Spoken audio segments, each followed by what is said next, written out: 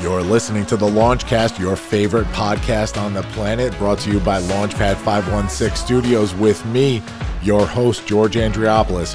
We're talking leadership, business, life, and growth right now as the countdown starts. It's like food for your ears.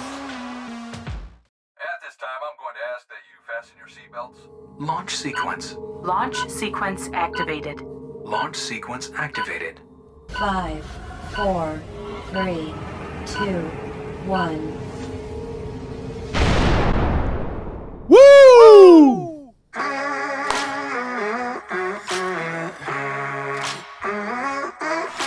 Hey, everybody. Welcome to the Launchcast. Season 4 is here. It's the season premiere. I still got goosebumps. You see him here on camera. Episode 401. This one is called the Autism Inclusion Revolution, and you're going to find out why in a couple of minutes when I bring my guests on. But first, you've been waiting for this since season 3. It's the launch dad himself, George Andriopoulos, bringing you your favorite podcast on the planet. Leadership, business, life, growth, right here as the beat drops.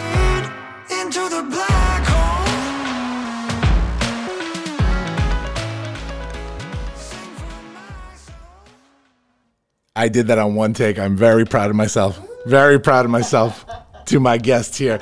Welcome back, everybody, to Season 4 of the Launchcast. We are back for Season 4. I'm so excited. We took a little hiatus over the summer. Major things going on. We have so much happening this season, but the one constant is our leadership interviews, deep dives, of which we have an incredible one today. So let me just catch up with the audience real quick, and we're going to jump right into this today. So what's new? Last I left you, baby number 4. Baby number 4, little Catherine Marie, yeah, that's her name.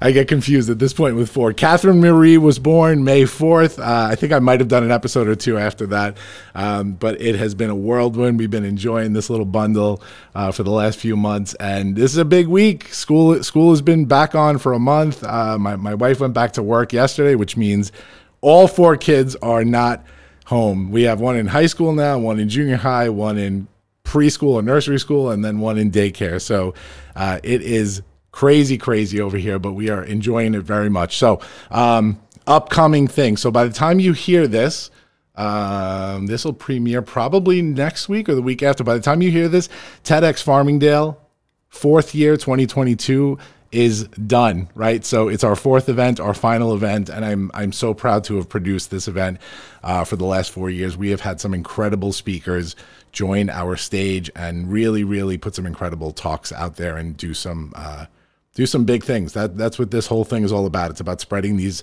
big ideas, and we have done that. And after not just 4 years of this, but my TED journey thus far is 3 TEDx talks of my own. I have executive produced TEDx Farmingdale 4 times. I have co-produced 2 TEDx Women events, and this is the second TED event that I am actually emceeing, hosting. So I have left it all on the field with TED. I don't have anything more to offer this platform, which is why I'm walking away. But the exciting news is that there's something new going on. So Speak is the new platform. I'm going to get into it over the next couple of episodes, and there is some besides just a speaking platform and a show that's coming up, there's a lot more news. So I'm going to get into that in episodes 2 and 3 a little bit more, but keep an eye out. Monday, October 10th, which is the Monday after TEDx, which will have happened already. We have a huge announcement coming from Speak regarding our first event ever. And man, we are having conversations to have events in Belfast, London, San Francisco, couple more in New York. So I'm so humbled by the outpouring of support, and keep an eye on Speak because we're going to be doing some great things. So that's the business for the day. We got the business over with. Now, what you're all here for. We're here for the deep dive interview. So let me do the quick bio first, and then I'm going to bring these 2 ladies on screen here. So today we have, from the Nicholas Center, we have Stella Spanakos and Nicole Sugrue. Nicole is co-founder, executive director, and grant writer for the Nicholas Center. 20 years of experience in the formation and development of autism-related programs. She obtained her coursework. What do I have? Her college stuff here too? Come on, Leanne. I got everything here. This is a bio, man. 2010, she decided to assist Stella in building an entity to support the growing needs of the aging autism community, particularly young adults. Nicole sits as an advisor to Nassau County's Office of Mental Health, Chemical Dependency, and Developmental Disabilities Services, and is an appointed member of a legislative committee for Assemblyman Chris Burdick. So much more on Nicole. Let me jump to Stella real quick. We're going to go over all the stuff on the interview. Stella Spanakos financed and founded the Nicholas Center and Spectrum Designs to create a future for her son, Nicholas. She taught commercial writing and English as a second language for 3 years. Again, with the university stuff, Leanne, we got everything here.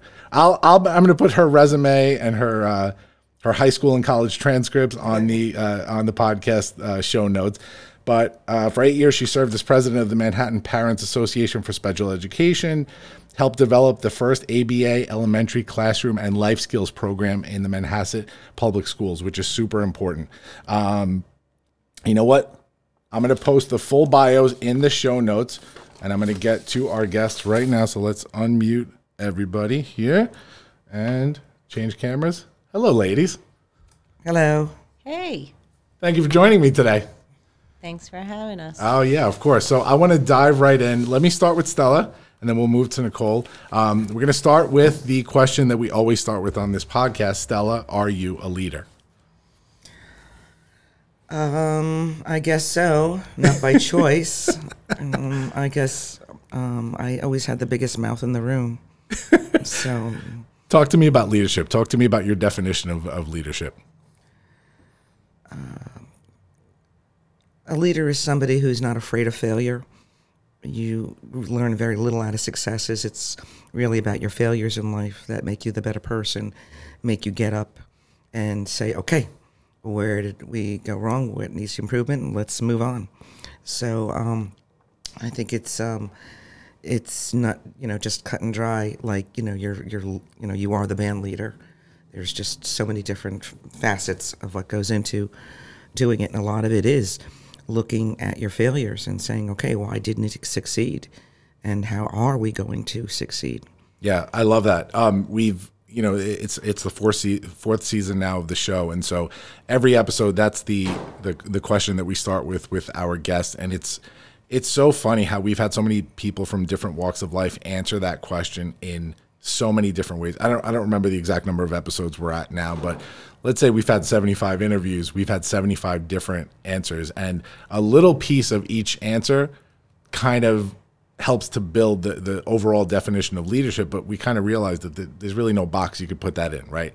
I always say that leadership is really the person that stands up and says, I'll do it. I'll help. I'll do it. I'll help you do it, whatever the case is. But just standing up for anything, very simply, the goal of the show is to kind of help our audience understand unconventional journeys to leadership. That's what we do here, right? So we want them to hear your stories here and to be able to say, oh, maybe I made those mistakes or I had those successes, so maybe I can do what they do. So I love that definition, Stella. Nicole, how about you? Are you a leader? And talk to me about your definition of leadership.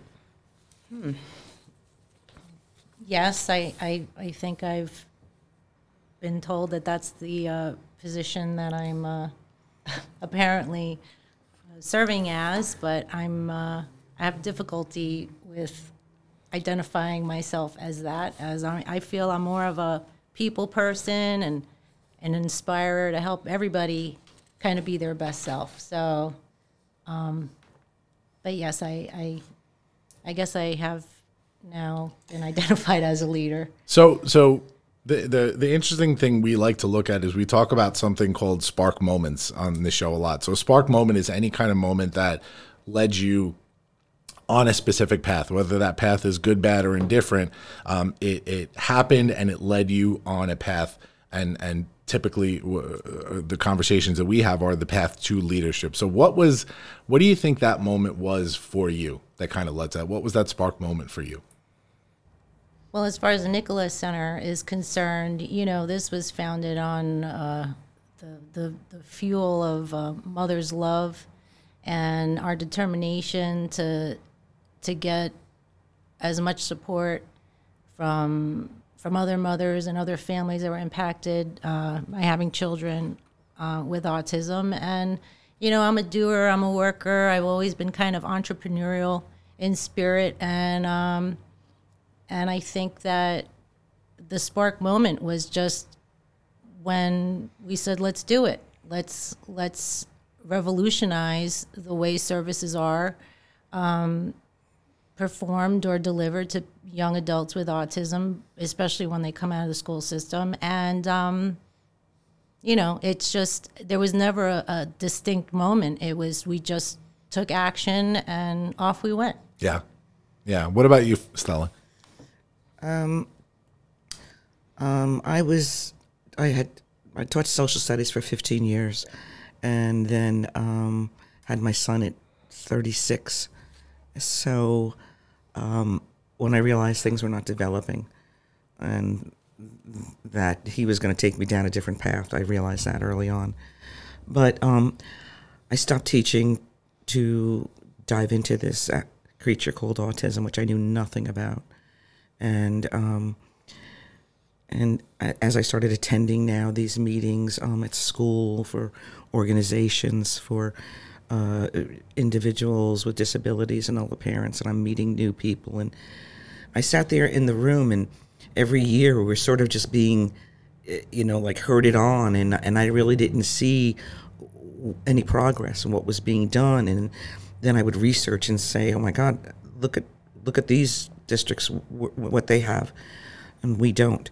So I'm sitting in the room, and I was looking around, and I could see a lot of these women emotionally were just like crying inside. They did not have it was just too stressful for them. And that's when I realized, you know, Stella, at some point in your life, either you stand up for everybody, for those who maybe can't, but something has to be done, and you have the strength and you have the fortitude. So don't just sit there in being in the corner and do nothing. It's either you're part of the solution or you're not helping. Yeah. You're part of the problem. Yeah. So I want to dive a little further into that because I love the road we're going down here. I have seen in so many different people when their leadership has been activated, how their lives have completely changed. I mean, you were a social studies teacher, and by comparison now you're co-founder of multiple organizations, very well known in what you do, and you've made a huge difference in a lot of people's lives through your advocacy and work. Do you find that activating other people in the way that you've been activated, and we're talking now as a leader because, you know, you lead organizations and you also have to activate people that not only work at an organization but support it. Do you find difficulty in helping them sort of become activated and become conscious of issues that you're trying to share with them? I think it's, you know, you start like that pebble you throw into the middle of the pond, and it starts off with one ripple, and then it starts off with 2 and 3. And I've always told everybody that I meet, and I said, I'm going to help you. I will do everything I can to help you, your family, your child. But you have to then in turn become a disciple of what we do here. Yeah. And you must go forward, and you must tell another person, and that person tells another person. And you know, I don't know if I'm aging myself, but years ago there used to be a Breck commercial. They said, well, these gorgeous girls shaking their heads going, this was a Breck girl, and then another Breck girl. Yeah. So that's what this is. You need to become a disciple. You need to tell somebody our story, your story, so that we can grow. And there we gain power. And with that, then we can really start moving things. Yeah. So when we talk about a culture of exponential growth here, this is something that I found so interesting in the Nicholas Center.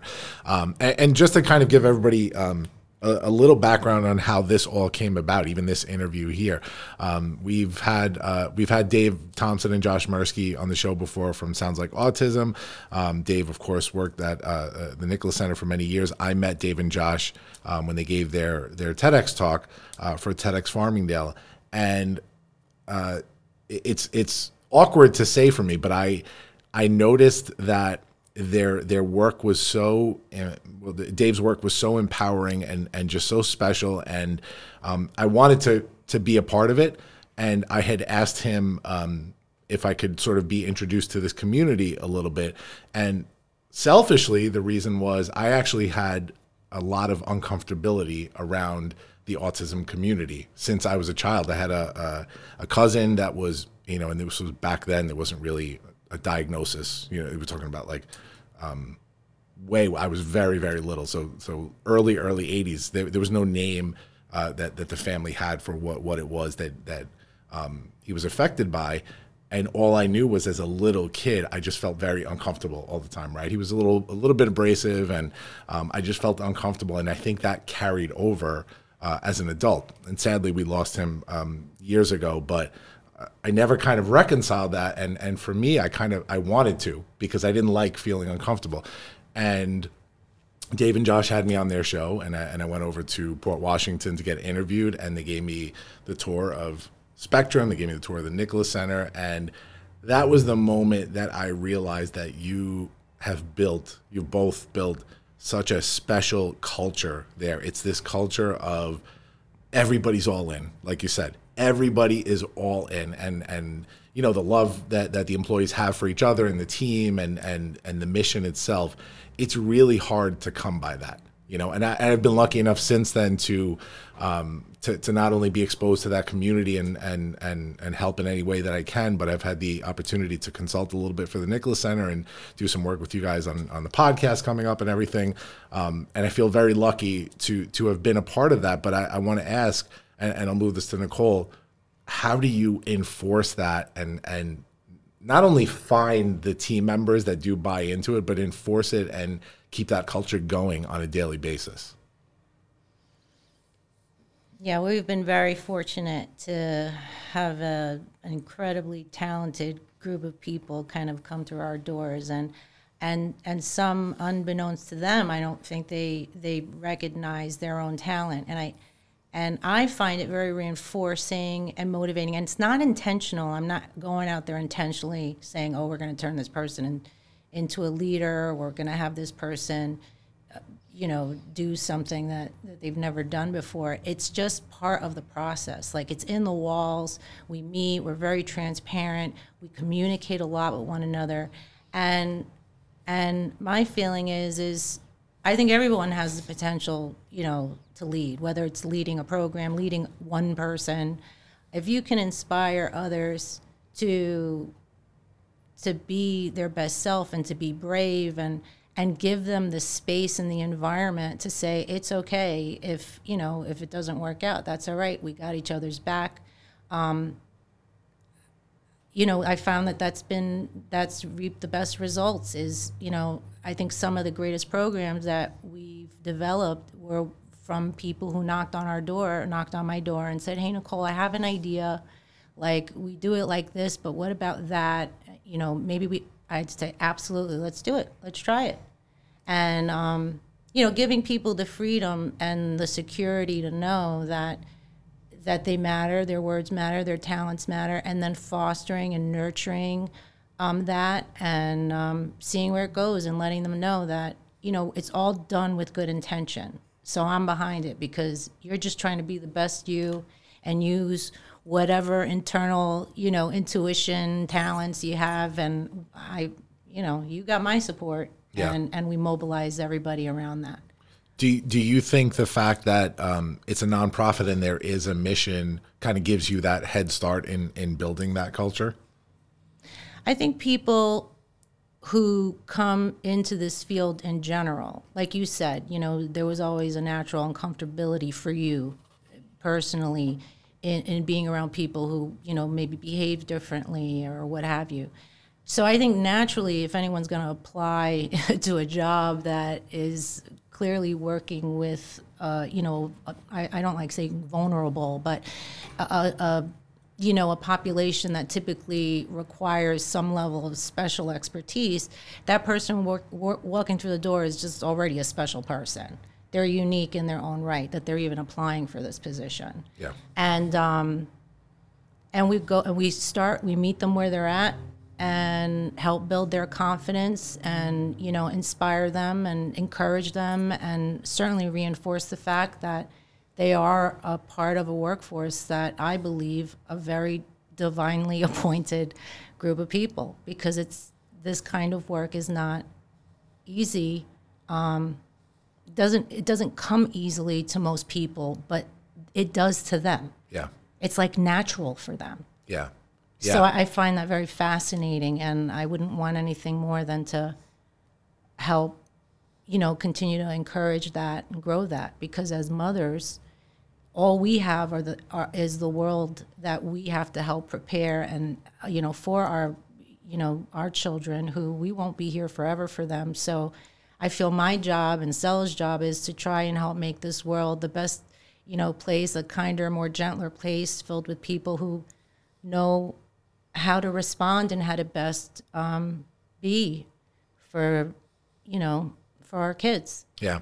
I'll say this topic is so interesting to me as a person that's run for-profit businesses for most of my career.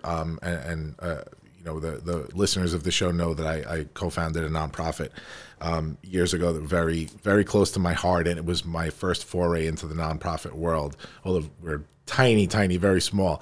It was the first moment in my career that I felt some sort of fulfillment, right? And then I started Launchpad back in 2013, Launchpad 516. And it was after a shift in my life where I changed priorities. I didn't care about money or wealth or any of that anymore. I just wanted to do something that fulfilled me a little more and built a legacy for my kids. And over the years, as I've had the opportunity, the luck, I could say, to become successful at this, we've shifted the model to become more mission-based, right? Like I think right now we're at like a 40% of our client roster is nonprofit, and we have a goal of within the next 5 years being 100% either nonprofit or mission-based clients. It changed my day-to-day. Like, work is like fun now. It means when I consult for a for-profit company, there's always just this thing in the back there that's kind of dirty, you know what I mean? Mm-hmm. And it's like, you're doing the work and you want to be successful at it, but to what end, right? But when it comes to mission-based and for-profit, it's been different. So I know for me, there's been a shift. So I want to get your take on this, Stella, because you've been successful in the for-profit business world as well prior to this, and we'll get into that. What has that difference been to you in terms of how meaningful the work is and what success actually means to you now versus back then? Interesting question. It's the only kind we ask here. Good point. My husband came from literally the streets of Astoria. His father was a Greek immigrant and his mom was born here, but was raised in Astoria, and always had a million jobs and hustling. So when he became successful in the garment center, and Nicholas's diagnosis really broke his heart, the severity of it, and then once he started having seizures, and it just really it affected him. And he made it a point that no matter how successful he became, we always put aside a certain money to donate to, at that time, different organizations. Autism Speaks was just becoming, it was just evolving. But he always kept what was important in the back of his mind. He always had a piece of the autism ribbon in his wallet, always, just as a remembrance. But it's really good when you have this relationship between your profit, your corporations, and the non-for-profit world. And I wish more would participate. There's just so much more work that can be done out there through the union, with one helping the other, especially through profits, through community service. Even as you said, just getting a company to come over to spend a day working so that they do feel comfortable. Because just remember, through the process, years ago, education has gone from segregating. Okay, special ed, would be better served in a special school, as opposed to inclusion, and then it switched, and then it became the inclusion model. So, but still, a lot of people are not comfortable because the kids don't see them in school as much, and I think that's a disservice to everybody. So, Nicole and I live a very different lifestyle because, we've from the day our children were born, we've gotten used to all of their individual quirks and their OCDs and all this other stuff. So to me, this is normal. Yeah. In my household, because he's an only child, so he rules the roost. Yeah, totally get it. And it's funny when you're kind of thrust into that situation, and I'm only starting to deal with it now in my own home. But my first two children, although so different, right? My older daughter she's a theater kid. She's so unique, so different. She has her quirks about her. And then my son was kind of our first foray into a lot of health issues that we dealt with him and still dealing with him. But we kind of made it work and made it part of our everyday life. And then here comes my daughter, who's now 2 and change. And she's born with a hearing disability, right? And we find this out literally the day of her birth, and we start testing immediately, and within 6 months she's wearing hearing aids, and we're only at the very beginning of this journey. But I know what that did to me as an individual, where it's like, okay, time to start advocating for her and learning about all these meetings that we have with our early intervention and advocating for speech therapy and teacher of the deaf and all this kind of stuff at her schools. And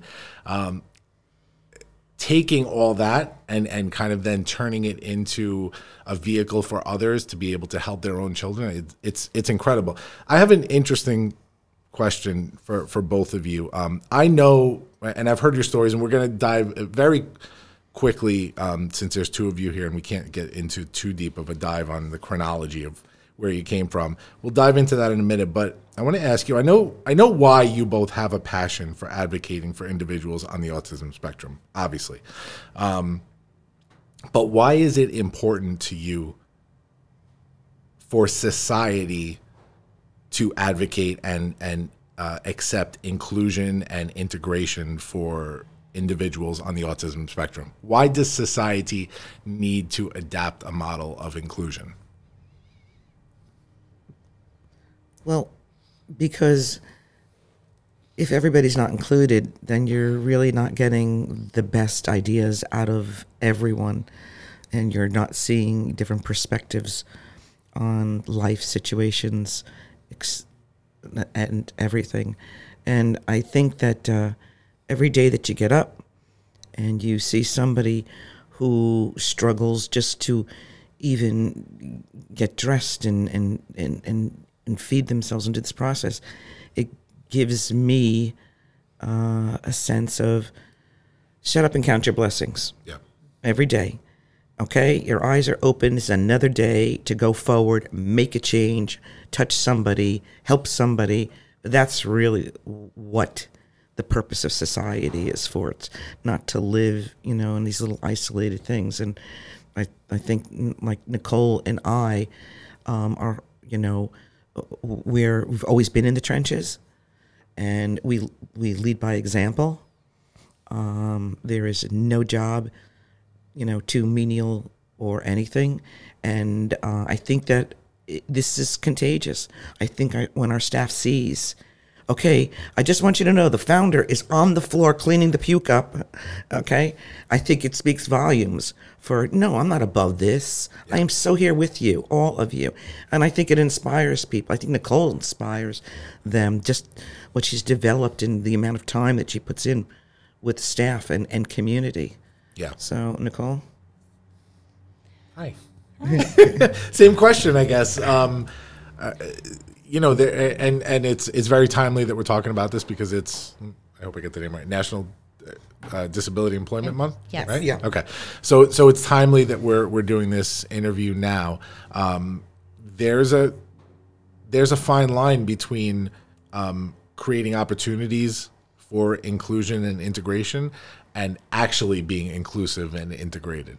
And so same question to you, why does society have to begin to understand this model and move towards it?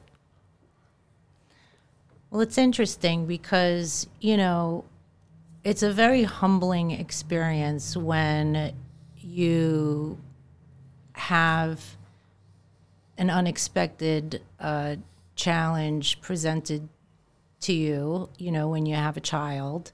Everyone kind of automatically assumes and plans for a pregnancy and that all is going to go well, and you have all these dreams of what this child is going to be and become and what you're going to do and how you're going to, and you know, I think that my point is that no one's immune to having some kind of challenge at any given time presented to them. And I think society, you know, would just, how would I say this? I know it's tough. It's because I'm not of the mindset, oh, well, people should just do this, you know, whether their heart and their mind is, you know, it's whether they're prepared or even capable of getting there. But I do think that, you know, the world would be a better place. I mean, it's the right thing to do is the simple answer, to do your best in being able to help other people, regardless of whatever their situation is, to help them feel as comfortable and welcomed in any environment that you possibly, you know, have the control of controlling. So if you're a business owner, you know, if you're even a person who's hosting a party at your house, I remember, like, you learn very quickly who your friends are. When you, I mean, I know who my friends are based on the fact how welcoming they've been, as always, with my son.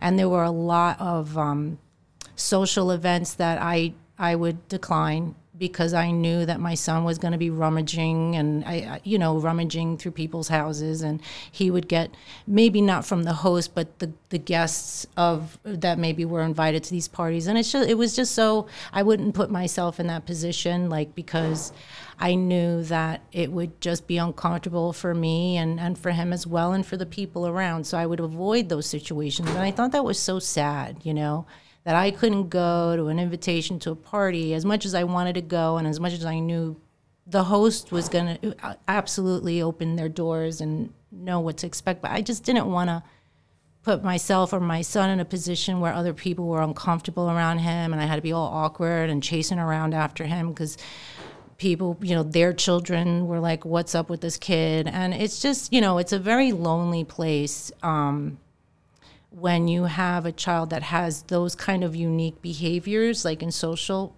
events. So my feeling is, you know, I've always been, even before I had a child with autism, I would eat, like even in the supermarket, I remember I would always make it a point to give a reassuring smile to the mom who was struggling with their screaming toddler, you know, or on an airplane, and I saw people struggling. That was just always very natural to me when I would see someone, versus the people turn around and they sneer and they're like, you know, what's wrong with that kid?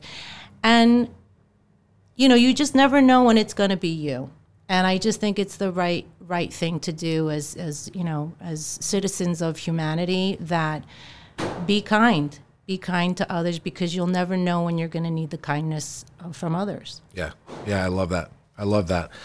So I want to touch on both of your sort of chronology leading up to the Nicholas Center and Spectrum and all that. So Stella, and I get this from Leanne. Leanne was my Wikipedia for this. So I grew up in Garden City on Long Island, right? A Greek, right? Fellow Greek. My right side is Greek. My left side's Italian. Okay, there you go. There you go. Yeah. I'm a half-breed, yes. Both tough cultures to grow up in, and I can tell you that a lot firsthand. of Mediterranean blood, yes.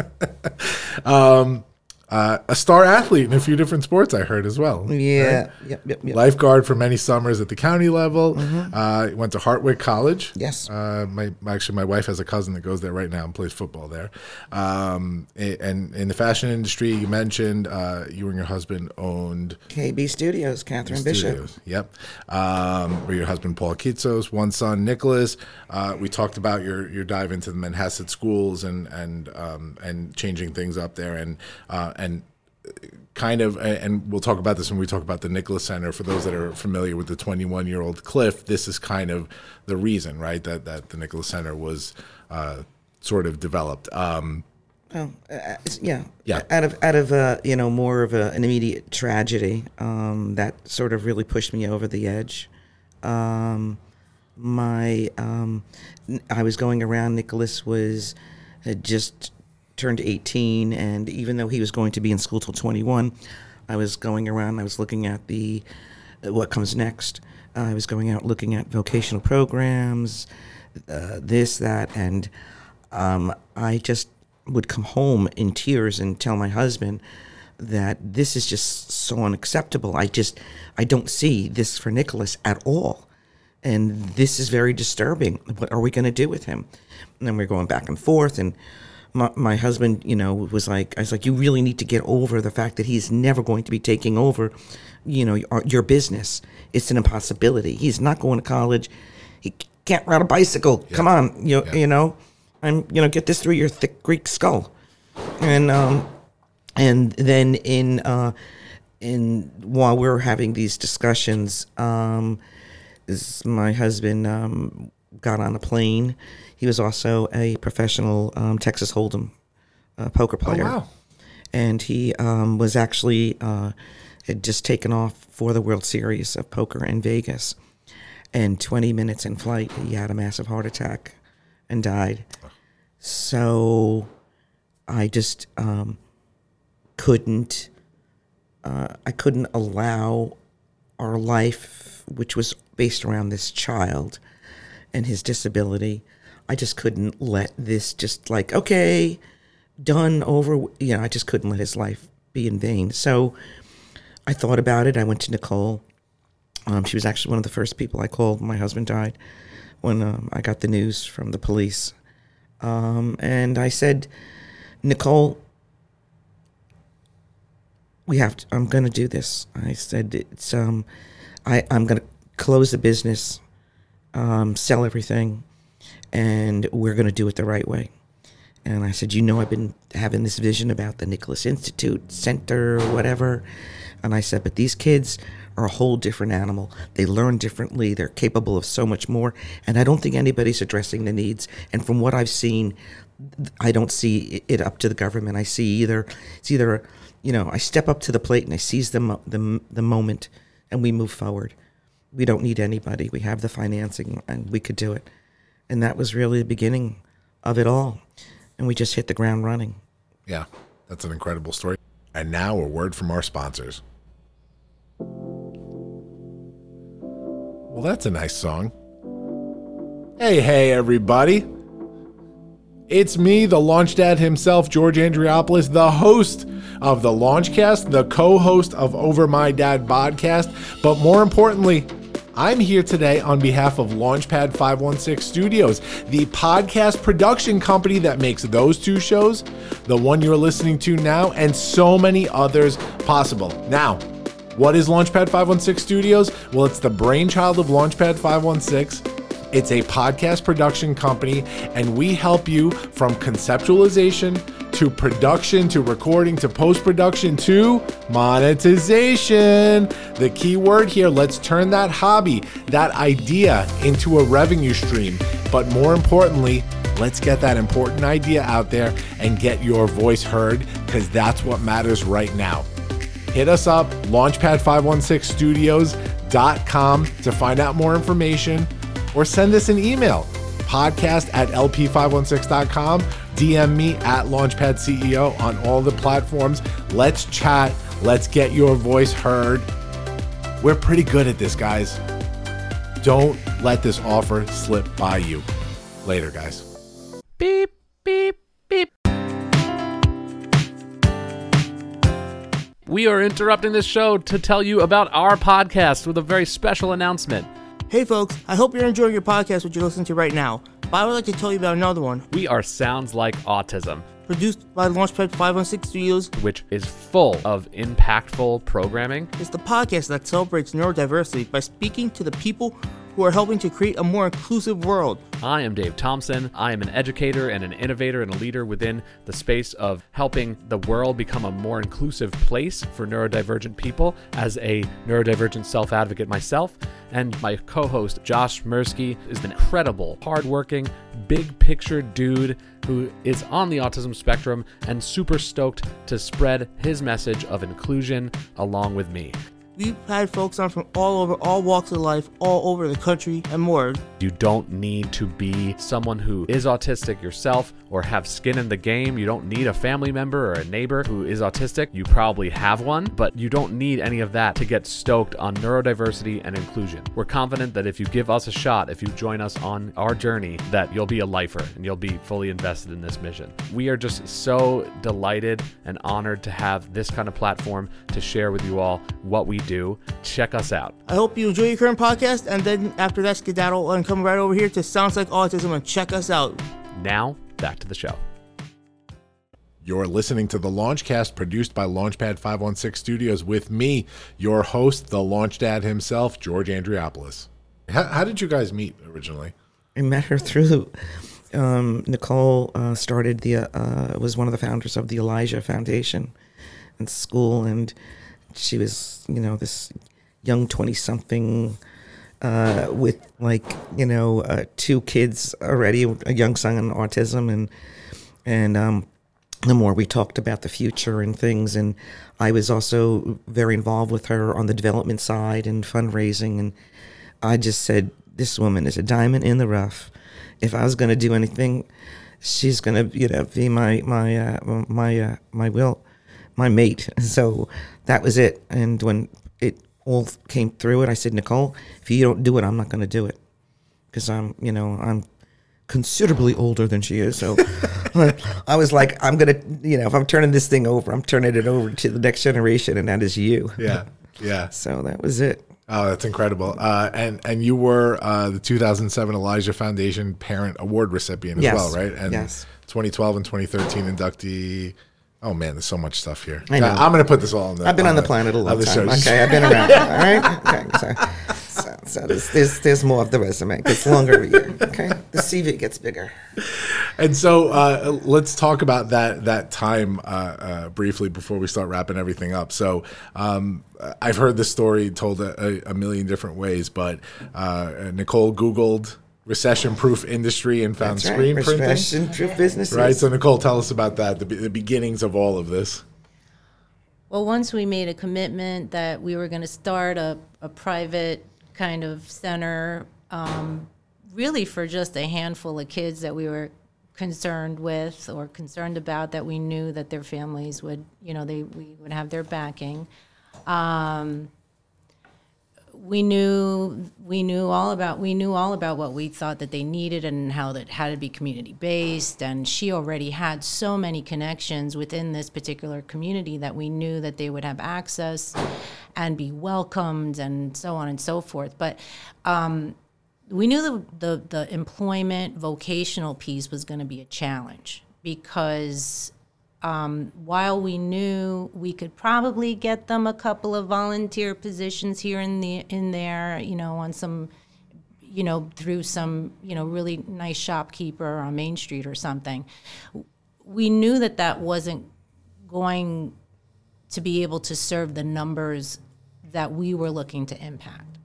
So we said, well, let's just start our own business. And I had always been, again, I've never not liked to work. And even though I, intentionally wanted to be and aspire to be a stay-at-home mom and raise my family, even when I was at home, raising a family before autism, when there was no such thing as like Etsy and eBay, I learned HTML and started selling like wedding favors or something through the internet, and I was like making like $30,000 a year, and my husband couldn't believe it. But anyway, the point was I was always very inventive in that way, and I think that was more of a survival skill because I've had to survive a lot of different things growing up, and it's just in me, and I just feel like that's just the automatic mode I go into. So I'm always like ready to start a business, and people joke about that, like, can you ever like not like think of like a business? Like, I'm like, oh, you know what we could do? We could do this, we could do that. So I said, well, I guess we got to start a business. And she goes, what kind of business? And I said, well, it's got to be a business that, if the shit hits the fan, am I allowed to say that? Oh, yeah. If the shit hits the fan. We prefer it, actually. Yeah, then, we're not vulnerable and it doesn't go, we don't have this problem. So it's got to be a product that's needed even during a catastrophe, or it doesn't affect the budget, that it's not cost prohibitive. And, we put a little bit of thought into it. So we knew the elements that needed to be there. And then when we were like recession-proof business, and the T-shirt revolution. I think that was the name of the book. Right. And I think this was even before Amazon Prime, right? So Yep. Anyway, I don't know how we did it, but we got it. And I said, okay, I read like 2 pages, and I was like, this is it. Like, this makes sense. You stayed up watching all those tutorials. Yes, right, exactly. And then you were tutorials. teasing I'm me, like, saying, look, it's soy-based, Stella. yeah, it's because organic. she's like a vegan, Oh. crazy person or whatever. So Thank you. Thank you. So I had to make sure it was environmentally this and that, and she was making it more complicated than it already was. But and we happened to have, and I thought what was also very interesting to me, or what I thought was cool about this concept was, we were already in the business of quote unquote business of fundraising. So I knew that these were budgetary lines that not only us, but other nonprofit organizations that were serving people with autism, they have to spend money in this industry anyway. They do golf outings, they do, they need swag. So I said, well, if we have this business, they would have to feel compelled to use us to make T-shirts and and promo items. So that's how we chose that and why we chose that, and it just all the pieces kind of divinely came together. And I thought the other interesting part was, I said, it's kind of like the garment industry. Paul has a little bit. Her husband, God bless his soul, always watching down on us. I felt like that was his own little comedic kind of insertion there, from heaven, like, do something with the garments. I mean? So, that's how that came to be. And so there's the Nicholas Center, there's Spectrum Designs, which are two totally different entities that started from the same thought process. Kitchen table. Correct. Same kitchen table. Correct. We formed 2 separate organizations because we figured if one's going to fail, it won't take the other one down with it. So that was more of like a business decision. Whether or not we do the same thing now, I don't know. Sure. But the truth is that really was, in my mind, like, it was more of a safety business, mitigate. I don't know. It just happened that way. And, well, the beauty of it is you're handling 2 different aspects of disability employment with those 2 organizations, and there's more too. There's Spectrum Bake, Spectrum Suds. Mm-hmm. I know there's going to be more social enterprises that come out of the Nicholas Center as time goes on. We've talked about some together, and so it's from a business perspective. Yeah, I mean. This is what I do for a living. So business 101 to everybody listening, you got to diversify your revenue streams, right? You have to make sure that you are not just doing the one thing, because when the one thing ends, then the business ends. But if you're doing many things that are different, the business can survive. Case in point, COVID and the pandemic, right? Even for us, right? We were not able during the pandemic. We have the management consulting firm. We have a marketing agency. We have now the podcast production company. We have a bunch of different arms. And when the pandemic hit, yeah, the consulting was fine. We could do the work. We couldn't get any new clients though, because we couldn't leave the house and nobody would take our calls. So those contracts would slowly fade away. And so, we had just launched our leadership coaching division, which was completely virtual, and we put everything into it, and that took the place of consulting for that time being, for that 18 months that we were shut down. So you guys, from a business perspective, that was a genius move, and it's created so many opportunities as we talk about National Disability Employment Month. And I will say, too, we're in the middle of, maybe we're at the tail end of the Great Resignation and all these issues going on with being able to employ people. I know firsthand from our guys, John and Mark Cronin from John's Crazy Socks, who do the Spreading Happiness podcast with us. Mark will always tell you they've never had any employment issues. You know what I mean? Because they are employing people with differing abilities, and they've never had an issue finding employees, growing the organization with people that are disabled, running the show there. And I think there's a lot to be said as we continue the conversation around why it's important for society to actually integrate and include people. We happen to, the three of us live in the most segregated area of the entire country. I mean, it's a known fact from many different perspectives. When we talk about schools and work and everything, we talk about race, we talk about abilities, all that kind of stuff. And so organizations like the Nicholas Center, with the mission that it has, they're so important. Leanne gave me a couple of notes here about the Nicholas Center. Nicholas Center has received the New York State Senate Empire Business Award as the most socially innovative agency of its kind in New York State. The 2020 Nonprofit of the Year by the Long Island Business News. 2018 documentary was made about the journey entitled The Business of Autism, which you guys have to check out. I'm going to put the link in the show notes. Film has been screened at over 20 film festivals in the U.S. and abroad, including a screening in Washington, D.C. in the U.S. Capitol. So I've seen firsthand the incredible work that you guys do, and not only do I applaud you for it, but I thank you for putting this good into the world and not only doing the mission that you do, but creating opportunities for people to work for an organization that is mission driven and that is a nice, fulfilling career for people, to take on.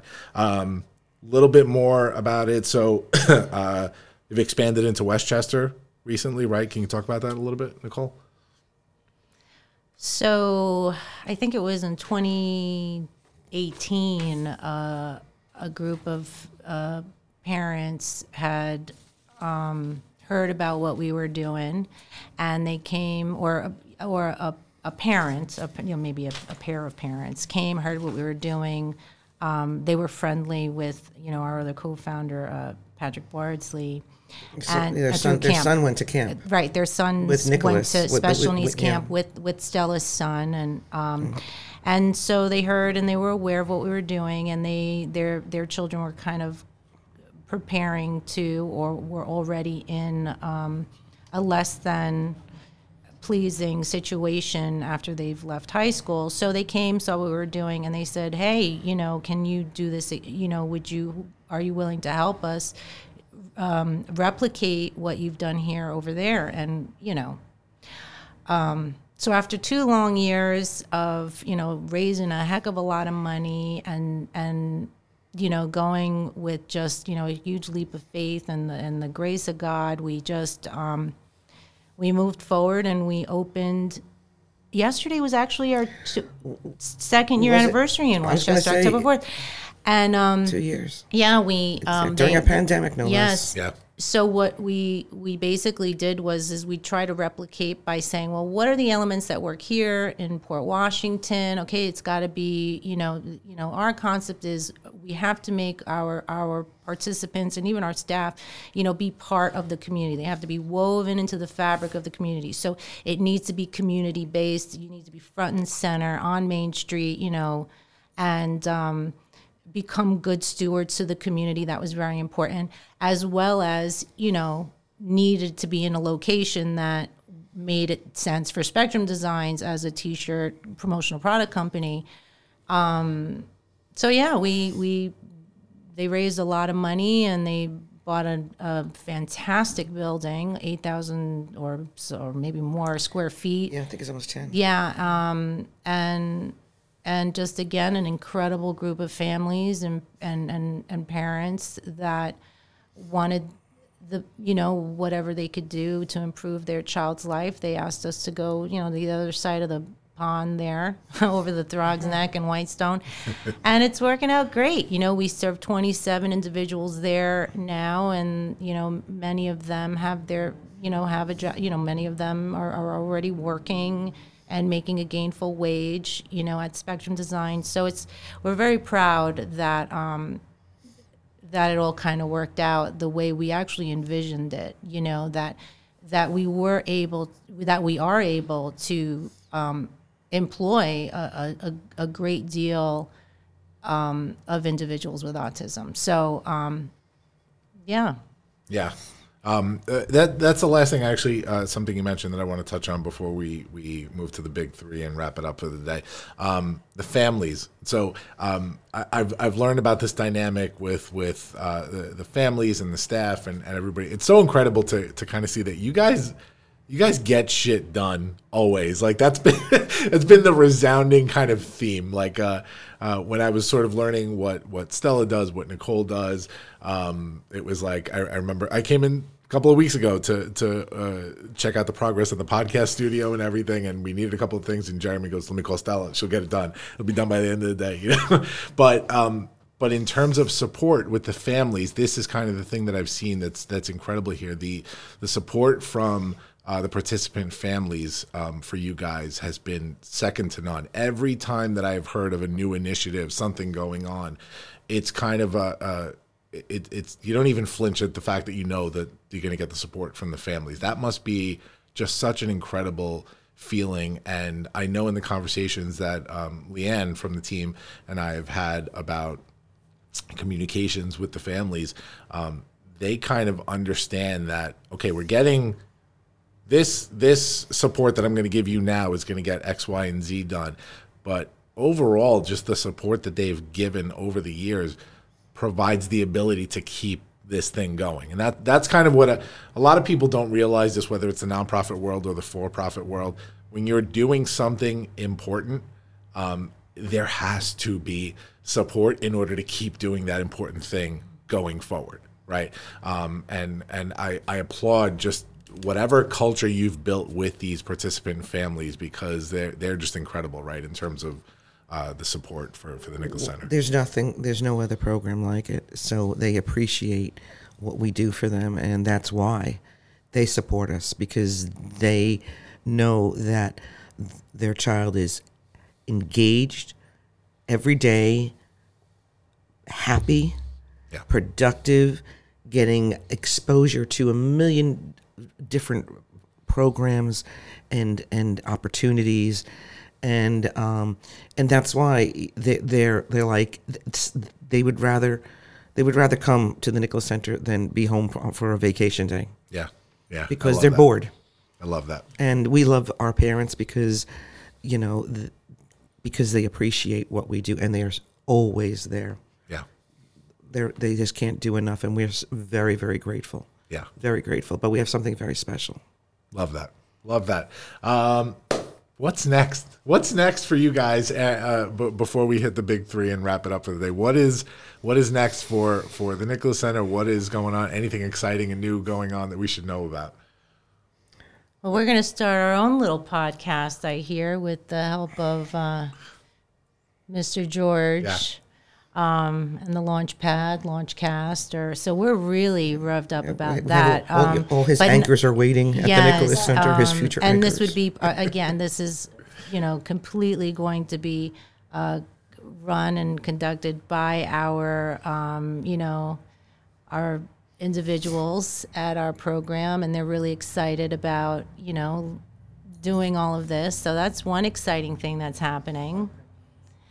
We also just received, the Nicholas Center just received word that we will be receiving $175,000 by Mother Cabrini Foundation for an incredible initiative called Port Provides, powered by the Nicholas Center, where our young men and women will be providing necessary supplies and food and diapers and all that good stuff to the more marginalized communities around the Nicholas Center.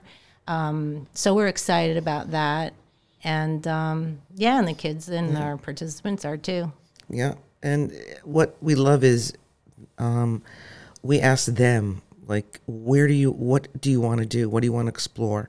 And that's how the podcast, that's how the news, that's how a lot of our programs have started. It's, it's what they, what their interest. That's why we're very heavy into a lot of the arts programs that we're developing, because they just thrive and they have such a natural, propensity to the arts, and it's so calming and soothing. So, we go by them, but we're also been very busy working with our local governments and communities. I sit on the Nassau County Committee, but I feel that we're at a great point to really affect change in our communities. And now I'm talking the biggies: housing, transportation, and employment.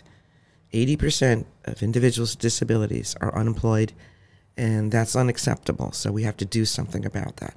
So again, we have the audience, and I believe that we're going to see some really important legislation and things come down to help us deal with these crises. Yeah, I believe that as well. I sit on the Legislative Action Committee for our local school district here, and we have some of these same conversations. So it's interesting to see where these things are going. And I love what you guys do, Stella and Nicole.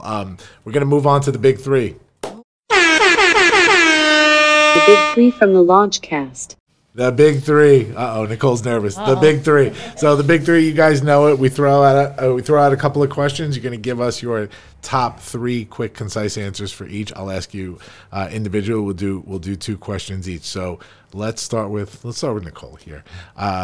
Nicole, three biggest mountains that you have climbed as a woman in industry. That's I just don't look at them as mountains, I guess. I'm having a hard time with this, George. Help me out. So three big.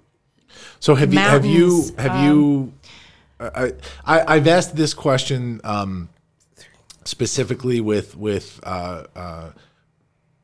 that have really created a change through their professional careers, and I've often found that a lot of people, a lot of these women that have interviewed have hit a lot of roadblocks along the way, and that's not necessarily the case for everybody. Have hit a lot of roadblocks along the way to becoming who they have become. So I guess that's kind of the question: have there been really any roadblocks that you've sort of conquered, specifically as a woman doing what you do? Because we do have a lot of our audience, by the way, are females that are entrepreneurs, females that are aspiring entrepreneurs, that look for this type of advice in terms of growing.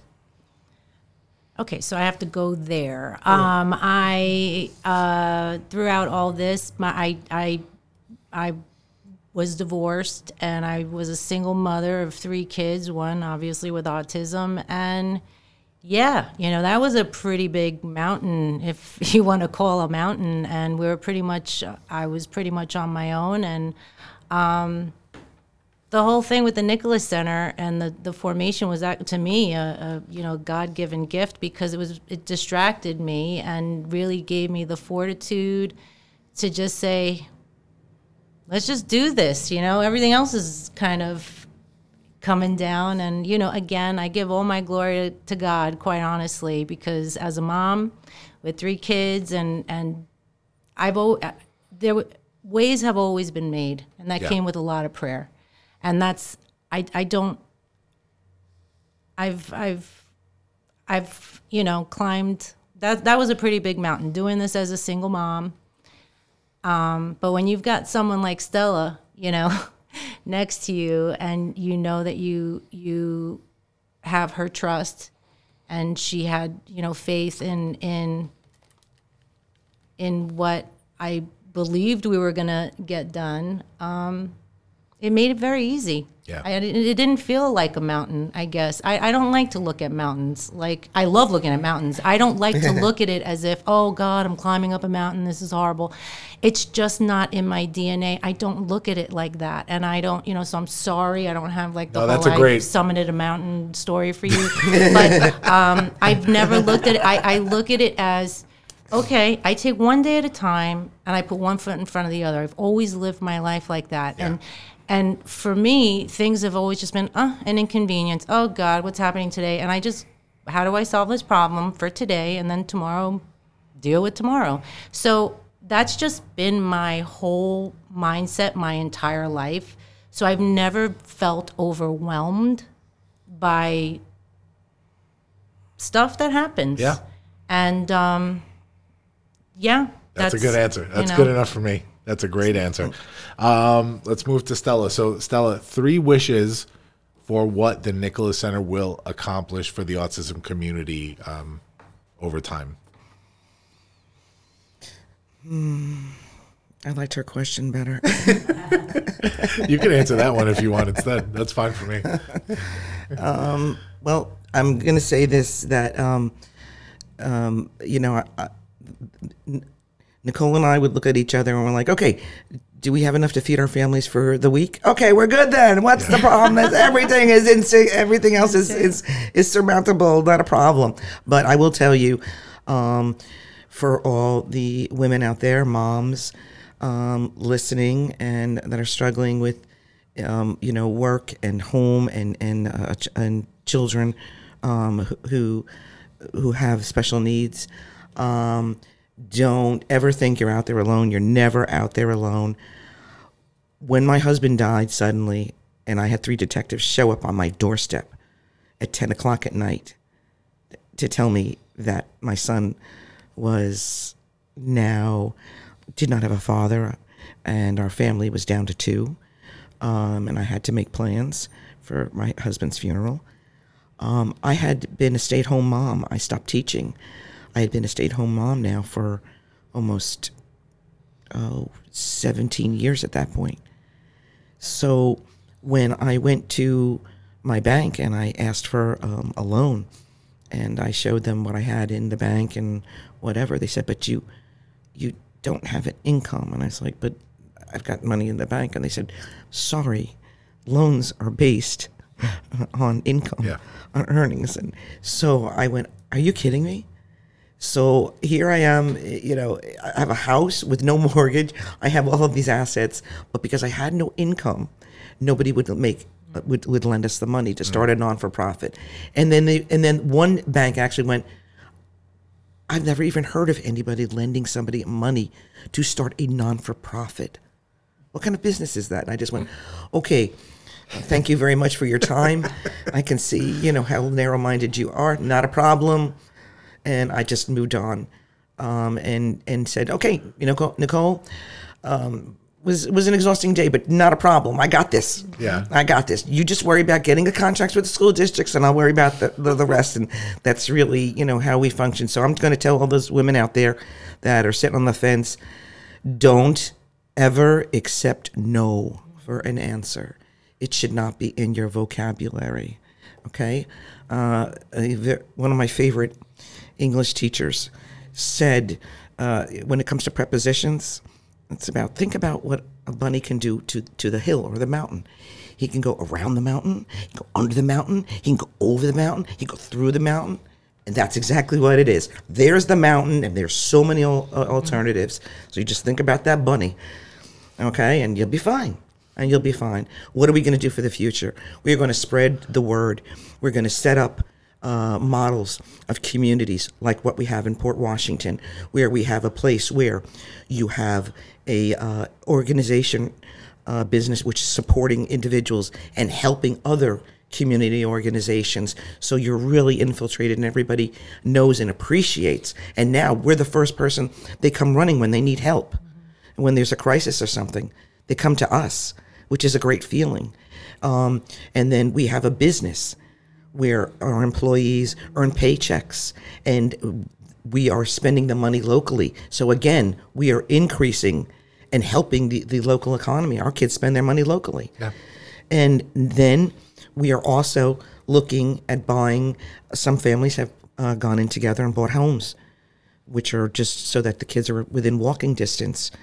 So now we've created our own little university campus where you walk, you live, and you help build and strengthen the community on so many different levels. And this is where we're going to be. This is where we are. We're approaching, and it's only been 10 years, so come back and check in with us in another 10. I love this. I'm going to stop it right there. We don't need the rest of the questions because you guys covered everything. Thank you so much, Stella. Thank you, Nicole, for being here with me today, the season premiere of the Launchcast. Oh, man, what a good one we had today. This was a good one. I hope you guys come back one day because this was a blast, and I can't wait to work with you guys on Agents of Humanity, a podcast coming very, very soon. And it's funny because you used a citizen of humanity before when you were talking, and I thought that was like, I was like, oh, cool. This is so we're validated with our choice there for the name of the podcast. But Agents of Humanity coming very soon. We're going to announce all those details. Thank you, Nicole and Stella. I'm going to switch it over real quick. Here we go. I still remember how to use this stuff. Guys, thank you for joining me on another episode of the Launchcast. We are back for season 4 every single Monday at 6 a.m. Apple Podcast, Spotify, Pandora, Amazon Music, Google Podcast, all of the places. iHeartRadio. We can't forget that one. Guys, we'll see you next week. Launch sequence terminated. Into the black hole.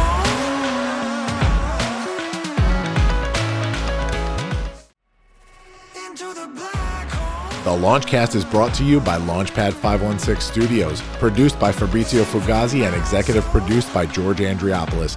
Marketing and PR by Media Convergence. Theme song by Tommy Lungberg. Music and sound effects are licensed through Epidemic Sound. The Launchcast is hosted with Podbean. Make sure to subscribe to this feed wherever podcasts are available and leave us a 5-star review on Apple Podcasts while you're at it, guys. You can find the show on Apple Podcasts, Spotify, Stitcher, iHeartRadio, Pandora, TuneIn, Amazon Music, Google Podcasts, Podbean, and everywhere else that podcasts are available. Follow me, George Andriopoulos, the host, at Launchpad CEO on Facebook, Twitter, and Instagram, or follow the show at The Launchcast Show on Facebook and Instagram, or at Launchcast Show on Twitter. Visit our website, thelaunchcast.com, and make sure to follow all the great podcasts produced by Launchpad 516 Studios. We'll see you next time, guys.